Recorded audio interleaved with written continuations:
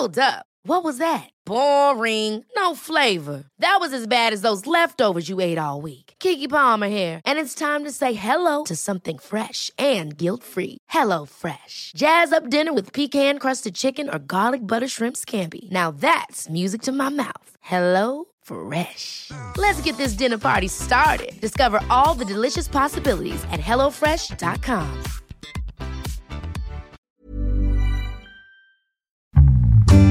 Shares for beginners. I think crowdsource funding, the legislation, ASIC opening that up, look, you'd have to check my fact on it, but I think it's only been the last couple of years that it's become a real thing in Australia. Definitely in culture, but in the US and the UK, it's mainstream. Like 19% of the companies in the UK that have $1 billion billion-dollar valuation or more, utilise crowdsource funding at some point, which meant that they brought on mum and dad type investors to back them at an early stage, to get them through to the next level when a venture capitalist firm or someone like that would take them then to most likely the stock market. G'day and welcome back to Shares for Beginners. I'm Phil Muscatello, and today we have a little bit of departure from normal programming. It's getting close to Christmas and I'm thinking motorbikes. Not that my wife will let me have one. However, I am pleased to welcome a guest who makes them. Hello, Brad. G'day, mate. Thank you for having me here. So I'm going to try and change that and get you on one here. Oh, I'm looking forward to it. I'd love to. Brad Smith is the founder and CEO of Brap Motorcycles. Is that the correct pronunciation? Yeah, or Brap. The more A's, the more excited you are. I'm calling it Vroom Tech. He's been named as the Australian Young Entrepreneur of the Year twice, International Young Entrepreneur of the Year, and runner-up and Young Australian of the Year for his state, which is it WA? Tassie. Oh, Tassie. Right, sorry about that. Yeah. The state that's always left off the maps of Australia, isn't it? That's it. Brad served on the advisory board of the Reserve Bank of Australia for Small Business, and in 2013 rode his Brap to a 4th place at the world title in Las Vegas. What world title was that? The Mini Moto in an indoor arena in Vegas. It was awesome. What, an indoor motorcycle arena? Yeah, so smaller bikes, a bit more like a BMX size bike. Yeah. They take a hockey stadium and fill it with dirt, and we race motorcycles. How was that? Incredible. Yeah, I got to go about 6 or 7 years, and an incredible experience. So there's apparently some fantastic motor racing experiences around Vegas, and there's also you can get in a car and there's tracks around the place, aren't there? And where you can have a fang. Yeah, so true. I was always too nervous and getting ready for the motorcycle race, but I did see a lot of the team that we took, mechanics, that they would love to go on the they had like the exotic car experiences and that they loved it. Yeah. How many broken bones have you had? Well, on a Brap, I have to say none on a Brap out riding for fun. Mm-hmm. So that's the first disclaimer to try and get you across onto the motorcycle. Completely safe. We're not racing and we're not on a Brap. But when I was younger, racing full-size bikes, broke both my arms at once, broke my leg and my arm at once. It's quite a few. Got a list. But What sort of bikes were you racing? I raced Suzuki 450s, Kawasaki 250s, and then in my what class? What class was that in? Mostly Pro Open, so state titles, and then the nationals, and then also in the juniors, rode A grade in the juniors on a Kawasaki 125, and then Yamaha 80s, and had quite the variety, which was so awesome. Were you always entrepreneurial as well as being mad about bikes? Were you one of those kids always coming up with business ideas? Yeah, I guess it's kind of, I think part nature, part nurture in that, my parents grew up in very low social ec. My mum had 8 brothers and sisters. My pop was in a wheelchair. They're very, very minimal living, horrible standards, really. She grew up in like that, and my dad similar. And when they got married, they decided that their kids weren't going to live the way they did. So they were incredibly hungry to, just kind of build some wealth and do something, financially a bit better than what they'd been given. And that sort of translated into my sister and I coming on that journey because mum and dad were growing and learning. And, from like 12 years old type thing, if mum and dad were learning something, we were on the ride. Like we were paper trading the stock market at 12, 13, 14, and doing our own. We weren't just doing pocket money. We got a little bit of pocket money, but we were encouraged to go out and work out how to add value to the community in return for something, like mow some lawns and get paid. And then when you get paid, what are you going to do with that money to multiply it and to build some wealth and to give some away and that type of thing? So I think it was part, like, my nature is definitely opportunistic, definitely always looking to create value, but also, like, my parents created an incredible culture to allow us to, go on this education journey of wealth creation.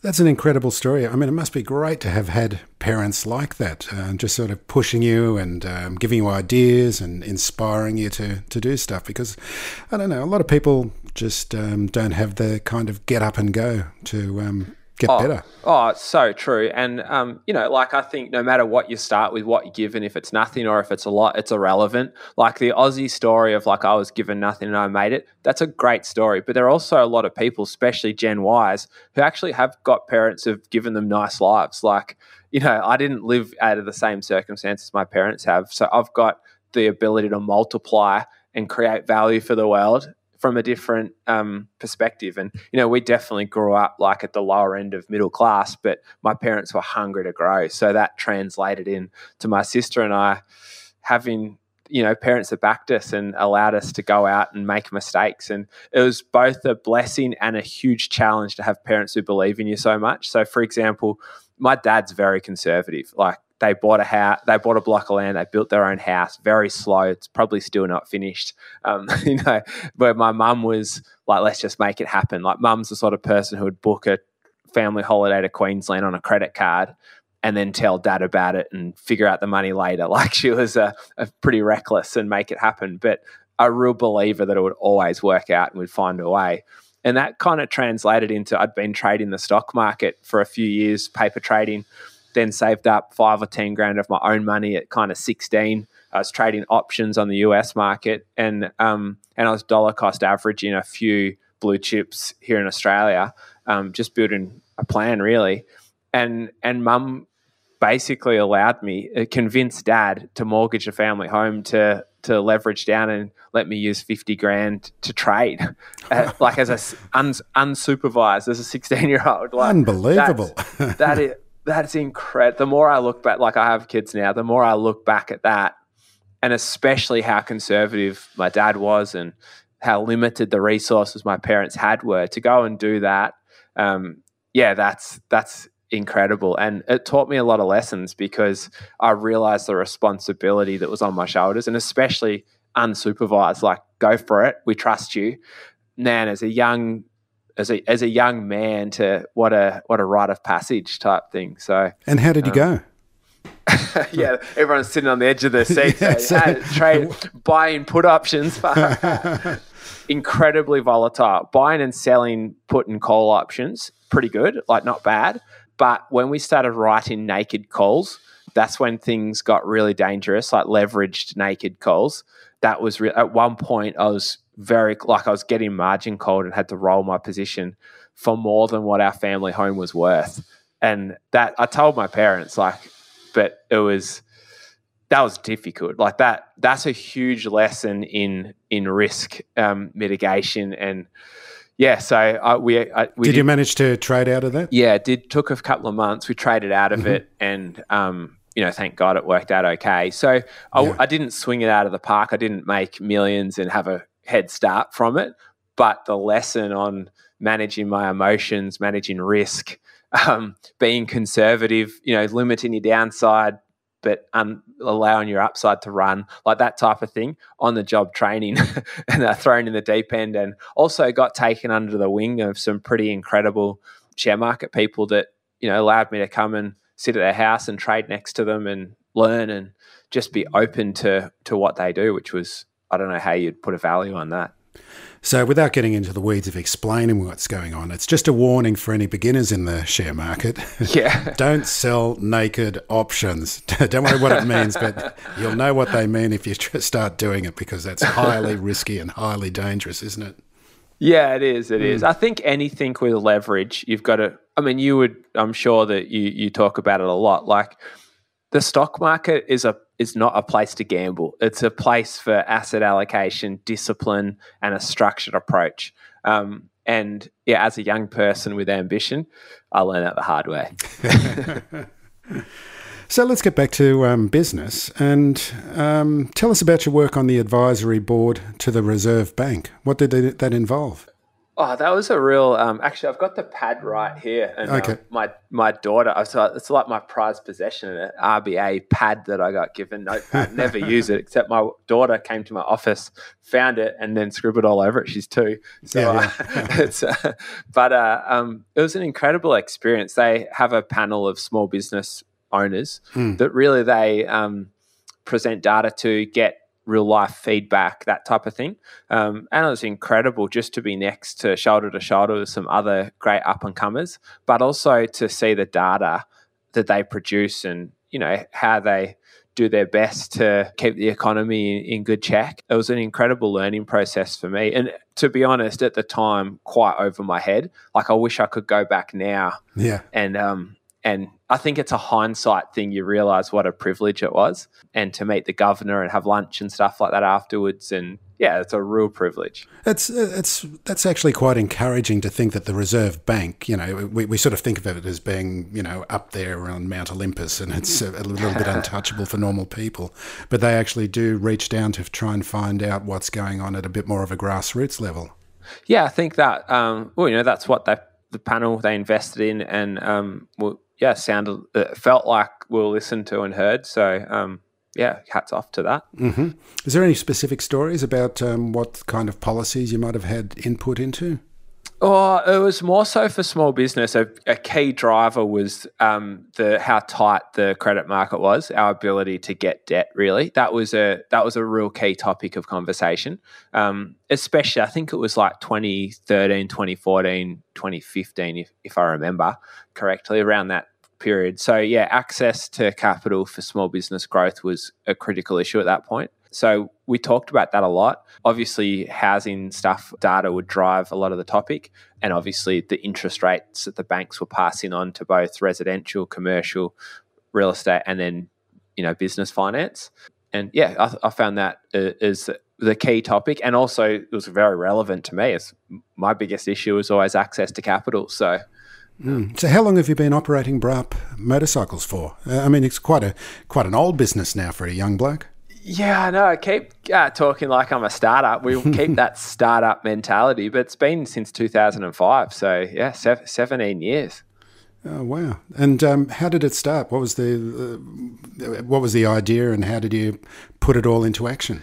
Well, I wanted to leave school in this year 10. My parents asked me to stay to finish year 10. I thought I'll start year 11, and I didn't have any better plan really, so I just started. But I knew school wasn't really for me, and I wanted to trade the share market. I was fully focused on that, and mum and dad were a bit hesitant to say leave school and trade the market, kind of do the market but do school too. And then even after mortgaging the house on your behalf. Yeah, exactly. Yeah, no, but exactly. You've got to finish school yet. Yeah, exactly. And then I got to the point where the motorcycle business was starting. And I found a lot more fulfillment in the motorcycle side of things because it was a passion play as well, probably more so at that point. So then I convinced mum and dad I could leave school if I got an apprenticeship. So I started that. And anyone who knows me knows that that's a bit of a laugh, really. I'm definitely not cut out to be a tradie, and hats off to them. But I started that, and that allowed me to stop school, and also gave me more time and some income. So really put that into, I was trading the markets on the US overnight and then doing my apprenticeship and my motorcycle business through the day. And then after about sort of 9 months, the motorcycle business was taking off. So pulled out of the apprenticeship and got into it. It was a really fast learning curve because my real vision and my passion was that I wanted to make motorcycling accessible and affordable so my mates and people around me could enjoy motorcycling, especially non-motorcyclists. So I saw an opportunity for this new type of bike, designed one, imported it, got ripped off, lost all my money. The bike was no good. Then I went to China to find a factory to build this bike that I'd designed, and got laughed out of over 50 factories. No one wanted to work with an 18-year-old kid with a peroxide blonde mullet, no money, no idea how to sell the bikes. But, persistence paid, and I found a partner and just got back and got started. And the momentum started to build really quickly because we nailed a bike that was in demand. So what was that bike? What was the nature of it? Yeah, I guess people might know them as like pit bikes type thing, but we call them super light bikes, which we kind of say it's like a BMX on steroids. It's a smaller bike. At that time, there are 125cc engines. So it's a bit like if you drive a go-kart, you're probably only doing 80 Ks an hour, but you feel like you're in a Ferrari because you're so low to the ground. It's the same type of effect. It's a bit smaller bike, a bit smaller engine. It's a lot safer because you're slower. But the adrenaline rush and the feeling of like riding is the same as, elite level, top of the line, race bikes. So, but we could build a bike and sell it for like less than $2,000 and make great margin. So, and at that time as well, finance was so easy. Like GE were doing loans. You could literally use your phone and text message them and get a loan in like 2 minutes. So we just, on that, before responsible lending was a real thing, and GE and the major lenders were just going nuts with lending, we really sold into that, and it did really well. So it sounds like you most probably were learning multiple things on the run. I mean, you're talking about manufacturing, you're talking about capital management, you're talking about marketing. Is that what it was like? I mean, was it just you and your partner doing all of this? And what was kind of the most important things that you were learning at that stage? Yeah, so it was a lot of learning, that's for sure. I mean, naive ambition is a powerful thing sometimes when you just get started and figure it out on the run. But there was so many things going on. I was really a one-man band, but then, I was able to start employing my parents and our first employees, and, it really became a family business. Your parents have been great to you, haven't they? Oh, they've been incredible. It's pretty funny. I moved out of home and moved over here to Melbourne, and my sister and I were living here, and they came and stayed about a year later and said, "We like it here. Can we move in?" So we've kind of been that type of family. But so it was a huge, huge learning curve, and on the job training, really, lots of risk, lots of mistakes. I think sometimes the best position to be in is to have your back against the wall and to have to figure out a way. There's nothing like it. Hey, I'm Ryan Reynolds. Recently, I asked Mint Mobile's legal team if big wireless companies are allowed to raise prices due to inflation. They said yes. And then when I asked if raising prices technically violates those onerous 2-year contracts, they said, "What the f*** are you talking about, you insane Hollywood ass?" So to recap, we're cutting the price of Mint Unlimited from $30 a month to just $15 a month. Give it a try at mintmobile.com/switch. $45 up front for 3 months plus taxes and fees. Promo rate for new customers for limited time. Unlimited more than 40 gigabytes per month. Slows full terms at mintmobile.com.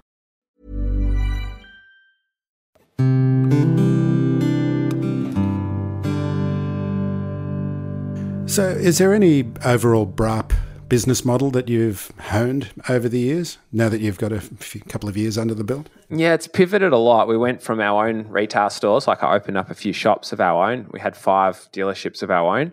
Then we moved to a franchise model where we're selling franchise. Then we moved to a dealership model where we sold agencies inside other motorcycle dealers.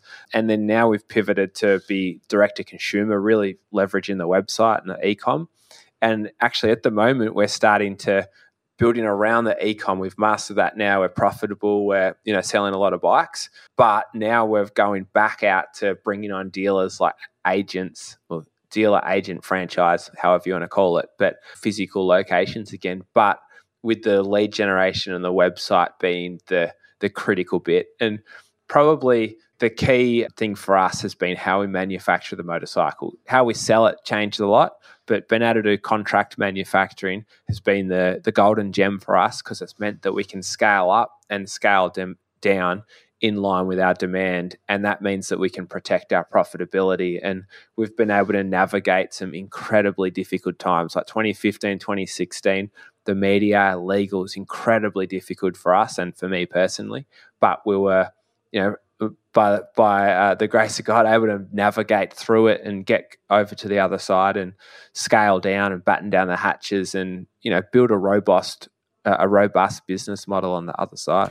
So many businesses these days, especially e-commerce businesses only, and software as a service, it's all about burning a lot of cash as you build up your position in the market. It's got to be a bit different for you, though, hasn't it? I mean, profitability is quite important, isn't it? Yeah, I wish I could. I get jealous of those guys. I have to produce a profit every month so I can pay my bills. And I have competitors who don't make any money. But yeah, it's incredible, especially competing against American companies. One of our American competitors lost 19 million last year. Haven't sold a bike yet. They're a startup. Lost 19 million. Raised something like 25 million between debt and equity at a $60 million valuation. So their company's worth more than double what mine is, and they haven't yet, produced a profit or sold a bike. It's incredible. So things like that happen in the marketplace, that you realize that some people are kicking our butts on how they structure the capital side of their business. And I think we need to learn a lot from that and make sure that we build a business that shareholders can get a return from too, rather than me just hold on to everything. So that's an area that I've been trying to improve on. How do we maintain the small business, family business values, and we've got to produce a profit every month, but utilize the ability of the markets to scale up and to maximize our opportunity and bring shareholders along for the ride. So that's my current learnings and current journey we're on. So who are your competitors? It doesn't sound like it's Yamaha or Honda or Suzuki or Kawasaki. There's other players in this kind of space? Yeah, it's an interesting one. I mean, yes, like anyone who sells a motorcycle at the end of the day is a competitor. Yes, I would say the segment of like the commuter bikes, the learner approved bikes, the lower capacity CC bikes from any manufacturer is our competitor. Then there are independents, especially where our mission at the moment is to lead the mass adoption of electric motorcycling. So our electric bike has competitors mostly from independent manufacturers that you've never heard of. So we go from selling 400cc bikes where we're the unknown guys, we sit next to Honda, to now we sell electric bikes and we're the most known brand. So it's always pivoting on the customer focused side of the business. And what was it like changing to e-bikes, electric powered bikes? Is there a big difference in the engineering and retooling for that? Yes and no. I mean, at the end of the day, we buy a battery and we buy a motor. So we've got great partners there. So that's a big risk and a big pivot, which we've, now are a few years in. We're actually, I think, 7 years into electric now, but we only just started delivering bikes about 2 months ago, and we started selling them about a year ago. So it's been a 7-year project. Some of those years were dabbling, but really the last 2 years has been, we've got to build this thing. We've got an opportunity to take a leadership position in the market. So I wouldn't say it's been we're not trying to be cutting edge. My vision has been to build a profitable motorcycle company that creates value for shareholders and myself. But to do that, we've got to be the highest unmatched value product in the marketplace, which means that we're not Tesla, we're not Ducati, we're not trying to win MotoGP, so we're not in this race of R&D and cutting-edge technology. I found a whiz kid who built batteries, and we've purchased them. We found a company who built great electric motors and sold hundreds of thousands of them around the world. We've done a deal with them and adapted one of their platforms to be ours. So we're not trying to be cutting edge, we're trying to be the best value. And that means that we're a bit safer in that we're not putting all of our time and money into a technology that could get taken out by another person at any point. So it's an interesting play. Yeah, you've got to keep the prices quite low, don't you? And you can still remain profitable. That's been a challenge for you? Yeah, I mean, when you never want to race to the bottom. Like at the end of the day, yes, we're unapologetically the best value, but we are that because of our business model. You've got to pay up front for a bike and then let us build it. That means that, some people don't like waiting. So if you want a bike today, you're going to have to go pay 2, 3, 4, 5, 6 grand more and get one from a showroom. But if you want the cheapest, best value, pay us through our website, let us build it for you and deliver it once it's built. The other thing is we don't have showrooms anymore. So we have about 50 less staff and about 5 million less in rental expenses and other expenses. We pass them on to the customer. A bike that used to be 4.5 grand, we were able to sell for about 2.5 grand and make the same margin. So customers loved it. Let's just zoom out a bit. I want to take a really big, 360-degree view about how you view capital in the business. So obviously you've gone from, quite expensive loans from GE, I'm assuming, to now equity, crowdfunding and so forth. But what is the role of capital in your business and how has it changed? Yeah, I mean, it's a ever moving problem and opportunity for us. Yeah, it's not going to stay in place for you from day to day. But capital's a resource that's required in a business like ours. So we're inventory heavy. I think inventory businesses are incredible. That's something that I think I'll commit my career to now. Is probably motorcycles specifically, but inventory businesses are incredible because you've got a product, you've got something tangible, especially something that's not perishable. Incredible. But the downside is you need the resource of capital to build it. So for us, we're always balancing our ability to get our hands on debt at good rates and also bring on equity in simple form. So, I mean, if you use equity, you're diluting, obviously, and my goal is to IPO in a couple of years. So I want to dilute myself and my shareholders as little as possible. So we just raised about $1 million over the last few months, and that was great for growth and increasing our inventory. But we would prefer to use debt for the sake of inventory because really debt should be a part of a motorcycle business. You don't really want to use your own cash or your equity for the sake of a revolving facility, like a trade finance facility. So we use the both. You need both, especially in a company that's small cap like us. We've done equity crowdfunding, so that's invited. We've got about 250 shareholders. So we've done private rounds of equity funding with high net worth individuals. And normally people find out about that by having a relationship with a corporate advisory firm and, being early stage investors. And then we've gone out and used the equity crowdfunding platforms. We used a platform called Swarmer, which allowed people, retail, normal people, mum and dads, to invest up to 10,000. So they're limited to that. And it's interesting. So I think for us, we'll continue to use a blend. But at the end of the day, I'm the founder and all my wealth is tied up in BRAP. So I'm incentivized to IPO or trade sale or do something like that. And my shareholders want me to do that. So we're all pretty focused on getting to a major milestone, hopefully an IPO or a major trade sale. So tell us about the crowd equity funding because, actually I thought today you were still going to be running it, but it's all closed now. Yeah. But before we started recording, you were mentioning that it's a lot more highly developed in the States and in Europe than it is here in Australia, and it's still seen to be a bit like a Patreon account almost here in Australia. Yeah, exactly. I think crowdsource funding, the legislation, ASIC opening that up, you'd have to check my fact on it, but I think it's only been the last couple of years that it's become a real thing in Australia. Definitely in culture. The legislation's shifted. I can't remember when, but in the US and the UK, it's mainstream. Like 19% of the companies in the UK that have $1 billion valuation or more, utilize crowdsource funding at some point, which meant that they brought on mum and dad type investors to back them at an early stage, to get them through to the next level when a venture capitalist firm or someone like that would take them then to most likely the stock market. In Australia, it's relatively new. Most people don't have early stage investing as part of their portfolio.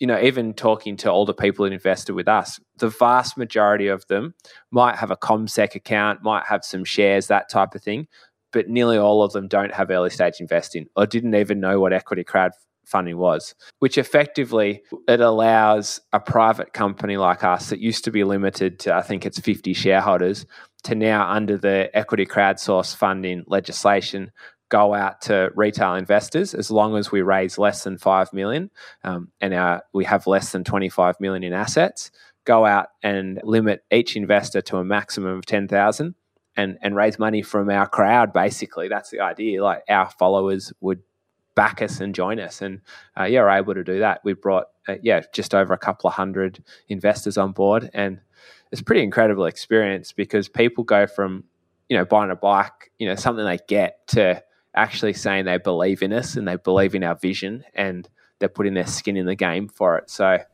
motivates me. And I'm just interested also to hear about the corporate advisory firms that you get these high net worth individuals who are going to invest in the business. Yeah. How much of your time does it take, and what's it like going to see a corporate advisory firm, and what is the kind of information that they need to understand that you are a business that can be taken seriously? Yeah, it takes a huge amount. Man, I basically haven't done my real job for the last 3 months, 6 months even, because it's been so much compliance work, talking to investors, and before that, convincing the corporate advisory firm that they could represent me. Because they've got to remember, they've got a customer base who trusts them. So they've got to go out and they put on events and nights, and their staff go and meet people, and they're talking about us, basically giving, like, I guess unofficially and not legally, but really they're endorsing us. So they do a lot of due diligence on us, and it's been great. They've really helped us with the compliance side of it, and introducing us to a lot of new investors. And some of these investors have really got passionate and also got incredible networks themselves. So now my job that we've secured that capital, my job is to go and explore these new relationships and see what doors have been opened for us. And it's interesting. So if I was an investor, which I am, like I have my personal like wealth creation plan outside of my business, but yeah, I think putting early stage investment stuff in as a percentage of your portfolio, something worth considering. Like I definitely would put people like us, like if I said it to everyone who I got to speak to, if you're going to invest in BRAP, put us in the high risk, high reward category when we are early stage. So the idea is that you're going to join us now and you're going to get uplift because you've joined us early. And normally in the past, it would be the private and professional investors get to invest, and then it goes public 3, 4, 5, 10 years later, and the retail investors, mum and dads, can invest. Equity crowdfunding allows the mum and dads to get in first, which I think is pretty cool. Yeah, and it's become so much easier these days to get in on the ground floor on so many different companies. There's a lot of different vehicles which are becoming open to ordinary retail investors that they wouldn't have had access to in the past. Yeah, I think it's worth, if someone's thinking about it, I'm not affiliated to any of these platforms, so don't take it as an endorsement, but we use Swarmer. They were great. Birchall's awesome. I'm going to use them in the future, one of my other entities. Yeah, there's I would just Google crowdsource. Equitize, yeah. I think it's another one as well. I think Venture Crowd, So there's some pretty cool ones. And then Wholesale Investor, we've found, they advertise for high net worth, more sophisticated investors who normally they're like 50 to 250 grand minimum investment amounts. But I think there's a couple of LICs these days as well that specialise in this sort of thing as well. Yeah. Do you know, what ones do you know there? Sorry, it wasn't Bailador. Okay. Yeah, Bailador. Yeah. And they've got a portfolio of 10 pre-IPO. Well, I think one of the companies is IPO'd in it as well. Interesting. And Naos Investments have got a private equity fund as well. It's not so much for startups, it's for what they're looking at is there's a lot of businesses that have been run by boomers who want to retire, and the kids... And they're very profitable businesses, and the kids have got no interest in running the business. And so it's finding vehicles so that these businesses can keep running and be run a little bit more by private equity. Yeah, it's an interesting space. Interesting.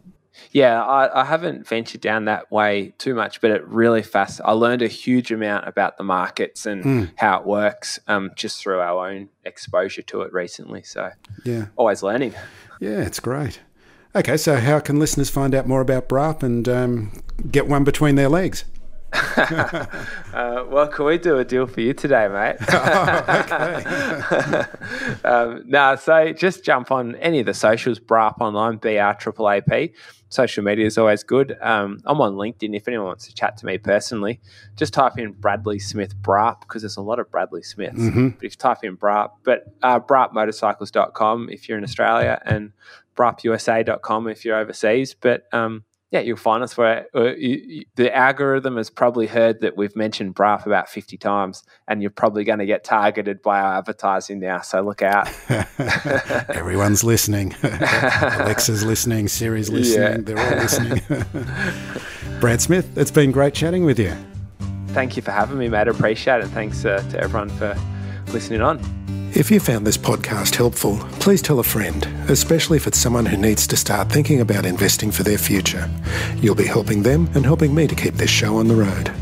Shares for Beginners is for information and educational purposes only. It isn't financial advice, and you shouldn't buy or sell any investments based on what you've heard here. Any opinion or commentary is the view of the speaker only, not Shares for Beginners. This podcast doesn't replace professional advice regarding your personal financial needs, circumstances, or current situation. And thank you for listening to my podcast.